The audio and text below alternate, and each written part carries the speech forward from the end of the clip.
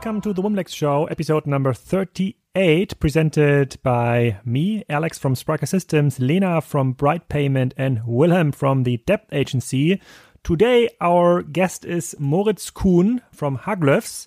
Haglöfs is one of the leading outdoor performance brands. So whenever you're going to go hiking in high mountains or just need a very good rain jacket, you should look out for Haglöfs. Moritz is country manager, Germany, Austria at Haglöfs, and he's going to explain us how the business is working for such a brand because it's a very special brand, very, very known in the Nordic countries, in Sweden and Denmark, in Norway. Not so much known in Central Europe. How he's going to expand, how he's going to use marketplaces like Amazon About You for his expansion plans. How important is the direct-to-consumer arm of his business? So it's a very interesting episode. And on top of that, Moritz gave us a voucher code. The voucher code is Wimlex20, which means it's 20% off the Haglöfs product. You can just visit their stores. It's valid from the 12th of June to the 31st of December this year. And you can use it one time and one time only. So before you go heading off to the Haglöfs store, buying your next performance jacket or backpack, please listen to our episode and be inspired of what Haglöf is doing. Welcome, everyone, to a new session of the Wimlex podcast. Especially exciting this time because we're three again in the podcast with a special guest from a Swedish brand today, from Haglöfs. So it's Alex, myself, and Moritz here. Hi, welcome, Moritz. Thank you, Lena. Hi. It's a pleasure to have you on the show, especially because you and I were sharing a bit of a similar context. We're both Germans working in a Swedish setting. Please tell us about yourself and the company you're working for. Yeah, thank you, Lena. As you said, my name is Moritz, and I'm the head of digital sales for Haglöfs. I'm responsible for our own e-commerce and our marketplace business. My background is both in branding, but also in commerce, having worked for Adidas before and also Zalando. And I have also a second responsibility within Haglöfs. I'm responsible for the wholesale business for Germany and Austria. So, but the digital part is based in Sweden. And for those listeners who are not familiar with the Haglöfs brand, what do you produce? What do you sell? Yeah, so we are the progressive outdoor performance brand from Sweden. We were founded in 1914 by Viktor Haglöf in Dalarna, Sweden. Basically, we really want to inspire people to get to the outdoors. That's our core objective. And most people would know us from mountaineering, so pretty much Nordic mountaineering products, free ride or lightweight trekking. That's really our core. And we really do head to toe products. So you can get any kind of textile, shoes, backpacks from our brand. And it's not that many brands in the sector that go head to toe. And our vision is to become the number one responsible outdoor performance brand. So responsible. So Alex here, also part of this show and this recording. Can you give us a bit more background about like outdoor progressive performance? Because if as a mainstream customer, I would go to the next, I don't know, Sportcheck or whatever outdoor shop you could think about. It's like there's like a lot of brands. It's like very hard to differentiate from a customer perspective. What are like the different like levers where you can that make a difference in those products, and maybe tell us also what kind of products you're selling. It's like probably like outdoor wear, jackets. Is it also backpacks? So we have like a better understanding. Are we talking about the Reinhold Messner like outdoor activities here? Is it more like people going to Ischgl, if they're going to Ischgl in the near future, anywhere for 2 weeks, or what kind of performance are we talking about? Yeah, great question. Thank you, Alex. Basically, it's more or less we could cover all consumer types, but we are more for the specialist, or we would call it the pioneer consumer. So with more ambition and more where other people would consider this person to do extreme activities in the outdoors. This is our core focus consumer. And the second consumer that we are targeting is the outdoor enthusiast. It's a little bit older, probably formerly been a pioneer, but now with more family kind of context. And what kind of product? Our core business really is the outerwear. So textile jackets, from rain jackets, insulation jackets, pants, of course, but also footwear and backpacks is our core. We actually started, Victor Haglöf started 1914 creating a backpack for the harsh condition in the Nordics. So we covered, that's what I meant with a head-to-toe assortment. So, and maybe stick with like the SportCheck example here. So, how many different SKUs would I find at a good Globetrotter or SportCheck store looking out for Haglöfs? Yeah, it really depends on whether you look stationary or online. So in online, in a SportCheck, you will find round about 700-800 different articles. So for us, an article would be a certain style in a certain color. So not considering the size. If you're going down on SKU level, on size level, then this would be around 3,500 different. Okay. Mm-hmm. Mm-hmm. And in a physical shop, the assortment is much, much smaller because typically, as you know, a space is quite a big space constraint, and this consumer group is a bit more niche. So therefore, also the retailers select a little bit less product in that segment. So you would find between maybe 20 to 50 different articles in a stationery shop. Mm-hmm. I don't want to steal Lena all her questions, but maybe let me ask like one more. Then let's send back to Lena again. Can you give us some numbers so people can get a better impression about the size from Haglöfs? So before we met, I did not know the brand. Actually, to be fair, obviously I'm not an outdoor performance person, so otherwise I would have known it. But so how many people are working there, and how many countries are you active? Before we are going to the more interesting questions about how you sell. Yeah, we are we're active in 20 markets. We are around about 170 people worldwide. The core of our business clearly is in Europe, which is around about 85% of our revenue. We also sell through own stores. That's 12 stores in the Nordics, primarily in the Nordics, 6 brand stores and 6 outlets. I know you will ask the revenue question, but it's below 100 million euro.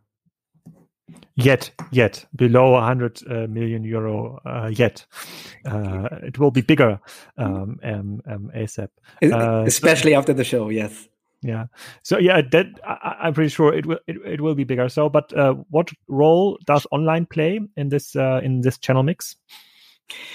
I guess looking at the current real sales share, it is still pretty low, around about 25 to 30%, looking at all of online, including wholesale. But our own online is much, much less because we started quite late. So we are single digit as a internal sales share. But of course, the online as a channel plays a very big role for us. We face the same, let's say, structural challenges that everybody else in the market faces. So it's the same for us, and we need to find the right strategy to get there. Lena. Yeah, so living in Sweden, I know the Haglöfs brand well, of course.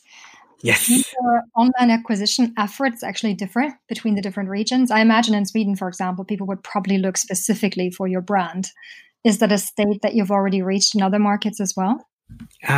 Yeah, of course, there's quite a big difference in brand awareness between Sweden, as you said, and then, let's say, the more Central European countries.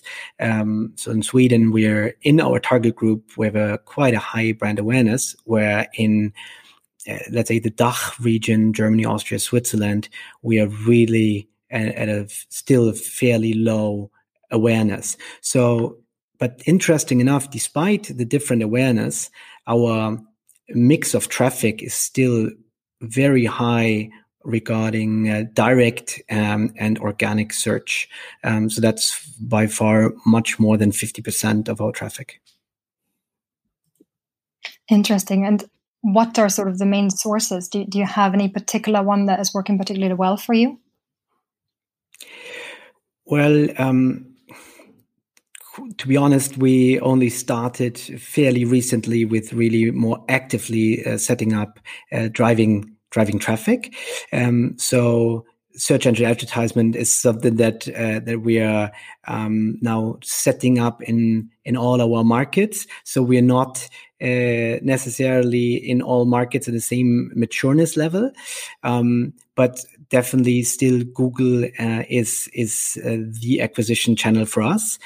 Social media, so Facebook, Instagram, works also, but looking at attribution, then definitely search advertisement is much more lucrative for us. Mm-hmm. And are you available on marketplaces? Does that play a role at all for you? Seeing that there's also several local ones in Sweden and, of course, Amazon. Yes, of course. Yes, that's also part of my responsibility, the marketplaces.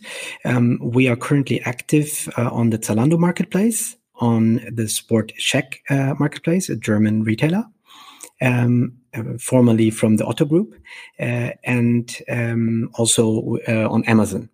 But we are actively rolling out further marketplaces this year, primarily in Germany, but we are also looking at Scandinavian potential partners, and that's the setup. Can we stay a little bit focusing on the role of brick and mortar? Because this morning I had a podcast for Kassenzone with the managing director of Vorwerk. Vorwerk is selling this famous Thermomix and Kobalt stuff, and he was saying, this will never be sold like online as it is sold offline, because they are not competing on price, and it is a product in a Thermomix case which you need to smell, to feel, to really engage with the product values. And when I'm now trying to better understand your product, let's take like a jacket with a very good wind protection KPI, or which is very good like when it's like rainy weather. I think that's the same pitch the brick and mortar retailers like Globetrotter and Sportcheck gave to vendors like you, to brands, saying, okay, we are able to explain the product values in the direct contact with the customers, something you can't explain just over the internet. And I didn't believe it for mainstream brands, for brands that you can easily buy on Zalando, About You, whatever, that are kind of that people buy for fashion purposes, but I kind of believe this pitch for performance brands like your brand is. And when today a big brick and mortar chain would come to you and say, let's build a shop-in-shop experience, whatever, so we can present your products in a much better, smarter way, I'm pretty sure that is something you've seen and done in the last 10 years. So what is your view on that now? Of course, you're absolutely correct. So brick and mortar is not that, and will also not be that in the future. However, the way you can explain and guide the consumer online, also for our more premium and professional kind of use case is getting much, much better. So there's definitely room for both channels. But because it requires quite some knowledge about the product and about technologies and how to use it, there's always a good use case for going into a specialty store to buy such a product. So definitely. Yeah.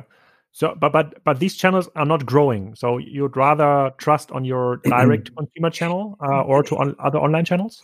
Yeah, they are not necessarily growing, but you can still grow as a brand by winning market share. So because our brand awareness is, as I mentioned, not the biggest one, and we are more of a challenger brand outside of the Nordics, there's definitely quite some market share to gain. So from that perspective, there's still quite some potential. And how do you grow a challenger brand out of Nordics? Are there performance influencers there which are promoting your products? Yeah, it's a really good question. That's something that we are currently setting up, and can't. I think our marketing director won't like it if I already talk about it now. But there is something in that direction coming, and of course, the product is king first, and creating the right innovative product, and then over the product and the right campaigns and the right channel mix. I think this is the way for success. And what would happen if you just enter a market? Let's say, I don't know, is Haglöfs a strong brand in France, for example, or Italy, or is it just like still a very little challenger brand in France too? I would say quite a small challenger brand in France. In Italy, it's a bit different by region. So in the northern part, we're definitely much stronger than in the southern part, but that's due to the closeness to the mountains. Yeah. Okay. I got this. But if you would enter a market, let's say UK, or a market where you don't have any brand awareness, through a marketplace strategy, because it's easy, it's achievable, it's easy to maintain, and say, okay, here's Zalando, please bring us to UK or please bring us to Poland. Yeah. We don't invest in campaigns. You just get a good price on our products. Would that lead to a good sales success, or does it need to go hand in hand with marketing campaigns, with influencer marketing, with all this stuff? We're actually about to try this next year in the more eastern part of Europe, where we want to lead in with marketplace first, and then observe how successful it is before we invest in own e-com. And then with own e-com, we would of course need to look into acquisition channels to get the brand awareness up. But we have to also consider that we cannot spend millions in opening up a new market for awareness campaigns. And do you have influential people, as like old school influencers? How do you say in English? Mountain climbers? Is it the Reinhold Messners in this world that were always Haglöf's promoters with like a more international reach? So is it something you were working with, or was it really like the pure performance of the product that convinced lots of people in the Nordics market to buy Haglöf's products? It's a mixture. So we have been working with athletes, and we are still working with athletes. And we also, have quite a good resume in the market from the people that have our product. I think you yourself have experienced the performance of the product is actually quite superior. So it helped me surviving the farm business here. Yeah, very good. So it's a mixture, but of course, an athlete as such, but also people that are not necessarily top level athletes, but really influential in what they do in the outdoors, are definitely important for us. And we work with such, let's call them influencers. Do you see? What's your experience then with Haglöf products? Me being a mountaineer, you mean? Yes, obviously. Having lived in Sweden for a long time, I still haven't gotten to the outdoors as much as I'd like to. But I am curious, Moritz, because obviously in Sweden you're such a traditional brand and you've been around for such a long time. Is that at all reflected in the type of customers that you attract compared to other markets? I understand, of course, a functional focus. But is there a significant difference between the Nordic, say, Swedish customer and a German, French, newer market customer? It yes and no. I would say when you look into the use case, there is a bit of a difference in both the more hiking, trekking related, but also in the winter when we go into ski touring free ride. And we can clearly see that the Nordic consumer is more focused on multi-day trips. So going out for a couple of days with the same equipment. While in Central Europe, people would rather do day trips or like an after work ski tour kind of thing. So that's a bit of a different in use case. But other than that, both consumer types need the same level of performance of the product. So it's functionality that drives, basically. And what about markets outside of Europe, actually? Is there, I mean, there's probably plenty of markets that would be interesting in terms of basically their love of the outdoors. Is that at all something that you're targeting, or? Of course. So, I mean, we are, I think I haven't mentioned it, but our mother company is ASICS, a Japanese sportswear company. So we are active in Japan. We are also active in China, Korea, and also in the US. And clearly, US and China are the biggest outdoor markets in the world. So in terms of market size, very attractive. But it's not necessarily easy to just go there and win the market while the competition is already out there quite big. So we are definitely considering, but at this point, we are focusing more on Europe and really trying to get the market share in Europe to a certain extent before we really invest into going deeply into countries like US or China.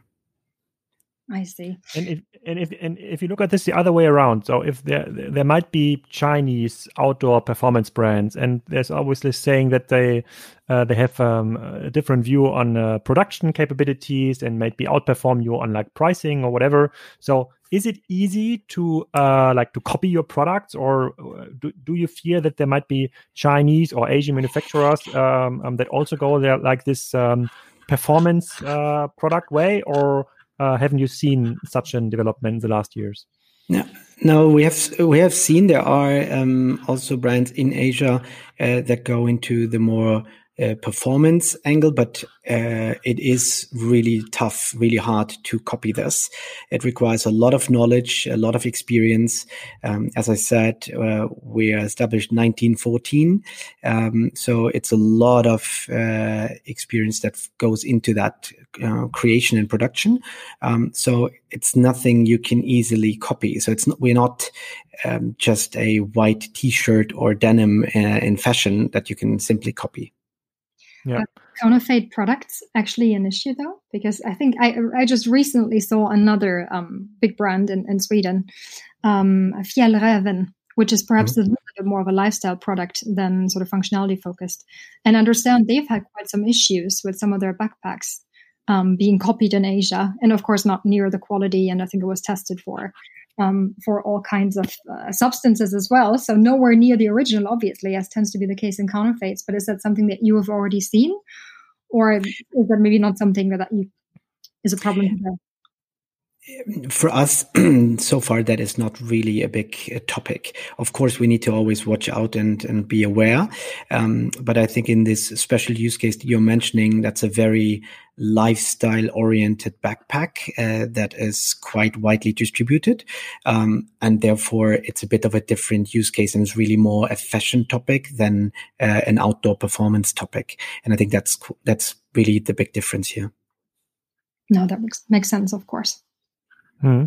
Yeah, and I think it's pretty cool. So let us focus a little bit on like the online customer journey. So when we are talking to other, I wouldn't say like single product brands. You have like a broad arrangement of brands, but it's like you won't buy a winter jacket like every year or like a backpack every year. Then their main concern is building direct-to-consumer channels that it's probably very expensive acquiring customers. So you would bid maybe on Google AdSense on performance backpack, but Zalando could do the same bit, right? And then the average basket size of Zalando is much bigger, and they have better ways to get the customer back for buying, I don't know, socks, trousers, you name it. So if but on the other end, we know, and that's a topic I'm doing a lot of research about the platform economy, that eventually the direct access to consumers, that's a trick. You won't rely on platforms on the long term, and most brands kind of have have a very hard time to balance this out. So, what is like the best way of gaining direct access versus knowing that like bigger platforms like Otto, About You, Zalando, whatever, might have better customer economics? Yeah, very good question. Basically, for us, we see this as a good mix. So we see that the platforms are important for us to be visible, to get the awareness up, and to be distributed, because these partners will be the one long-term winning and being there to sell. So that's really to get the first purchase, ideally for the brand.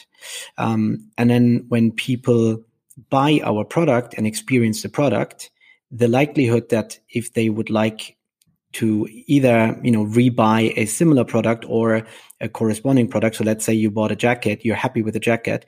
Now you're looking for an outdoor pant.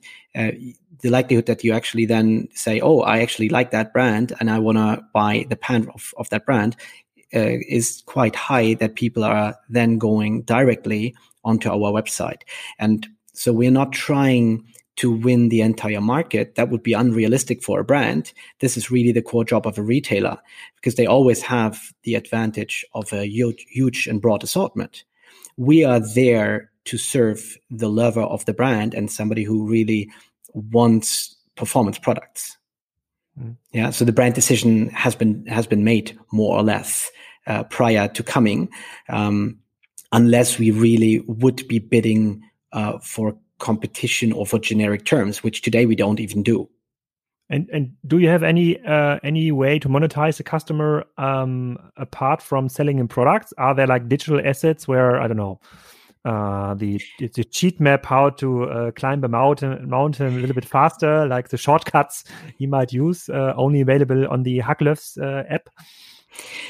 No, not yet. Of course, we are always considering and looking for other ways of potential monetization. At this point, and this is all about service. Service is definitely something that we are looking into, and whether we will monetize it or make it for free is still sort of being discussed. But of course, for us to be able to serve the consumer, apart from our assortment breadth, and let's say some special makeups that we only sell through our web shop, is of course that service is an important part. And do you think that it might be possible? And we are seeing now lots of direct to consumer brand, especially in the US, from Kylie Jenner to I don't know. There's lots of brands that are able to grow even beyond 100 million revenue. Do you think it might make sense to think about like sub brands powered by such influential people that are maybe active in sports that can be associated with the Haglöfs sports? Is it thinkable, or have you ever been approached by people saying, "Okay, let's do something together because you are building the best jackets, and I'd like to create something together with you"? I would say thinkable to an extent, yes, but quite unlikely. It's quite some effort to create this, and really, if we would create such a white label product for us, it would need to monetize very quickly, because it's quite an inventory risk, right? That you need to manufacture and produce. You have minimum order quantities and so on. So we haven't been approached, and I don't know many cases. There's one brand in our sector that is such a vertical brand, but is not many. Of course, Amazon is trying to set up a few own brands, but apart from that. Okay, and how do you, maybe that's my last questions here until Lina steps in again. How do you manage especially this kind of Amazon problem? Because they might know or they learn that maybe your backpack is selling very well, although it might be super expensive. So, and then they would try to produce something on their own, or like they would sneak their own products into the product detail page and say, okay, you might buy the Haglöf's backpack, but for only half of the price, you are getting a similar product. So something that Zalando About You would use against Amazon when you are like in the yearly discussions with saying, okay, how are we like growing together? How can we support you? So how do you manage it? So going back to the Vorwerk example, yes. So they're kind of super limited. They don't sell at Amazon at all. So when anybody is looking for a Thermomix at Amazon, then I don't know, the Grundig multi kitchen machine for €50 comes up. So that's not the best situation, actually. So you are able to sell via Amazon, but knowing that they might trick you in the future. How do you handle it? Yeah, and I think when we look at the consumer that shops on Amazon, it's more, I would say, from our target audience, more the classic hiker. So it's a consumer that is not willing to spend so much, and so lower price level, lower engagement, and from that perspective, it might happen that Amazon is creating something similar. But for us, we are a premium brand, and we are quite far from this all entry level business. So we don't see this as a threat, because it's an innovation that really gives us the advantage. So from that perspective, we would rather be happy if we would be copied in that case, and not necessarily threatened. Okay. Lina? You spoke a little bit about production earlier, and just a curious question. I mean, I imagine you ship everything from a central warehouse at the moment, or how are you set up logistics? Yeah, basically, the majority of our logistics, we really ship from a place called Avesta in Sweden. Mm-hmm. And for our marketplace business, we actually ship from a warehouse in Germany. So it's 2 locations, basically. It's 2 locations, yes. Mm-hmm.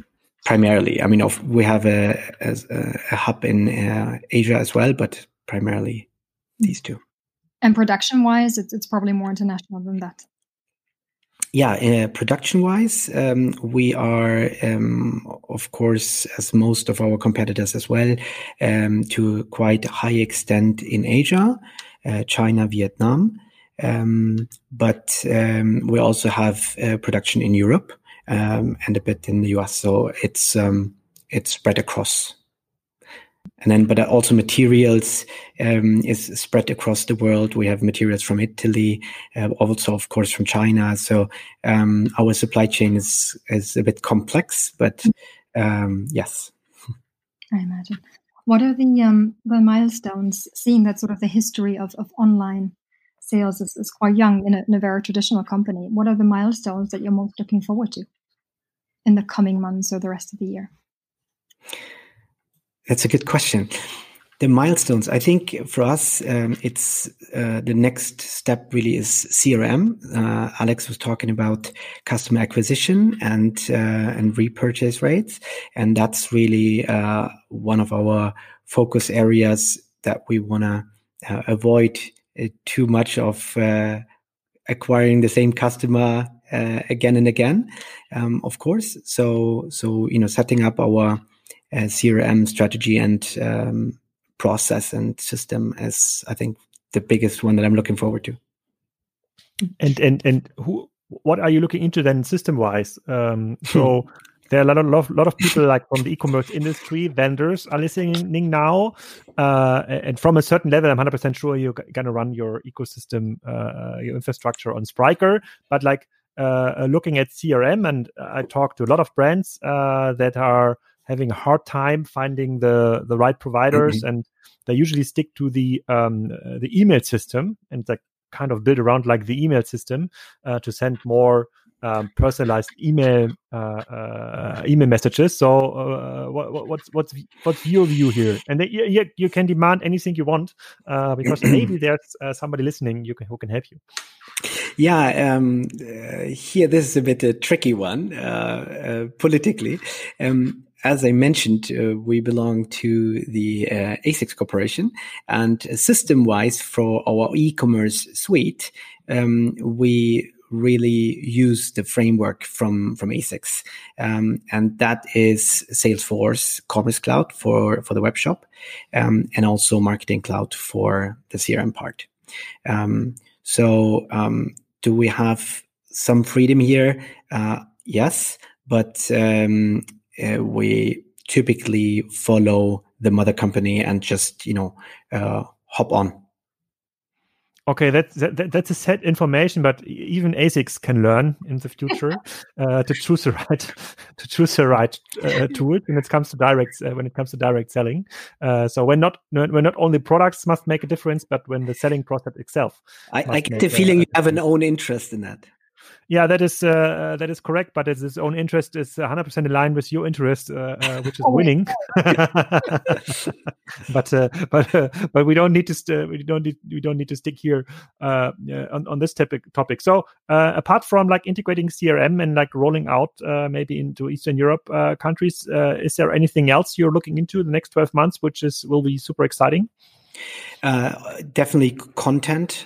So setting up the content strategy and reworking the customer journey so that we can guide the consumer better finding the right product. And these are the things that I'm looking forward. And then that's more from the e-com perspective, but also further marketplace rollouts that will be quite heavily as well. Mm. And there's my last question for this podcast would be the marketplaces. They try to now get rid of the inventory risk. They will come to you and say, Moritz, we will list everything you have. You have to take care of like the product information. Of course, we might buy some top sellers. So 10 of your 808 articles we might buy, and we take the risk, but we know we're going to sell them. All the rest that's on your inventory, on your warehouse. Yep. How do you feel about this kind of strategy, and how do you manage it? How do you feel? I don't want to say, but this, of course, is a massive shift in our business model. Very clear. We were very wholesale driven, and now the wholesale partners and now marketplaces are shifting that risk over to us. So how do I feel about it? Well, that's reality. And we react on this by setting up our structure. So we have our middleware for marketplaces. We have our warehouse for the marketplaces, and we use one stock to serve all the marketplaces. So that way we can make that efficient. And ideally, we would also want to combine that with our e-com stock as well. So we have one stock and we can serve wherever the consumer wants to purchase it. Okay. So Lena, do you have also a last question here for Moritz? I actually have a curious question. When talking about some of the plans that you have moving on, Can you think of anyone that has actually solved this in your segment particularly well? Not necessarily, of course, alluding to a certain competitor. But is there some brand that you think has really nailed this? Nailed? What do you mean by nailed this? For example, the focus that you were speaking about in terms of establishing CRM, moving on. Is there anyone that inspires you? In our segment, not really. But of course, we are trying to look outside of our segment, especially to get some more insights and benchmarks. But there's no other player that I would now call out to say this is really our role model that we're looking at. It's several different ones. Would you say that it's not being solved particularly well in your segment overall just yet? If there's no other business that you can kind of think of? To an extent, I would say that, yes. Basically, you can look at our industry, the outdoor industry, as being a couple of years behind the sports industry. Let's say the multi-sport industry, and that industry is a bit behind the fashion industry when it comes to digitalization. So from that perspective, it's quite common that we are not necessarily as an industry in a leader position. Mm-hmm. No, because I was just thinking, I can probably name a couple of rather attractive brands in your segment in Sweden, but none of which I would say have been excelling in terms of their online presence so far and their online sales. So that makes sense, of course. Mm-hmm. Yeah, and I don't know a brand like from influencers that focused like on performance stuff. The stuff we have seen like in direct to consumer, like new brands popping up, or kind of like mainstream products, easy to produce, high margins, easy to all product that that would benefit lots of the followership of those influencers. And you're like in a very special area. It's even promoting stuff from Haglöfs on Zalando and About You is kind of special because you have to target like maybe 3-4% of their users, whereas I don't know, Adidas could target 80% of the users. So it's super niche, and that I think that is like that makes the challenge even harder for you. But it also protects against other entrants from other markets because you really know your customers, and there's not such a high churn. So when you ever find a customer for your products and he's really okay with the products, like he will probably be very, very loyal to your brand over the next years, and that would even lead to a potential customer lifetime value calculation. Something that's not possible for brands on the lower end, for mainstream brands. So they cannot calculate in customer lifetime value. You could maybe calculate in customer lifetime value, which makes a direct to consumer strategy even more interesting, but obviously you would have to upgrade the technology stack for doing it. So that's clear, I would say. No, but Alex, I fully agree with your summary. And we have such a low claim rate, we call it, that really our customers that have our product are so happy, and that really brings them back. So from that perspective, I can only urge everybody to give it a try and have a look at the fantastic brand. Yeah, very cool. I can recommend every listener here to this podcast to buy a Haglöfs product. That's the last windbreaker or rain protecting jacket he or she would ever need. It's really cool. I think Lena will agree. But Moritz, thank you for your time. We are already like hitting the 45 minutes mark, which is optimal for our podcast. And happy to see you again in real life after Corona. Thank you, Lena. Thank you, Alex. Pleasure to be here. I hope you enjoyed this episode. If so, please go to iTunes and type in a positive review for the Wimlex show. You will listen to new Wimlex guests in the next weeks. One of them will be the head of IT of Rose Bikes, one of the most successful bike manufacturers in the German market. Philippe, the founder and CEO of Mano Mano, will be guest, and we will listen to the story of Volvo Care, a very interesting initiative from the automaker Volvo from Sweden.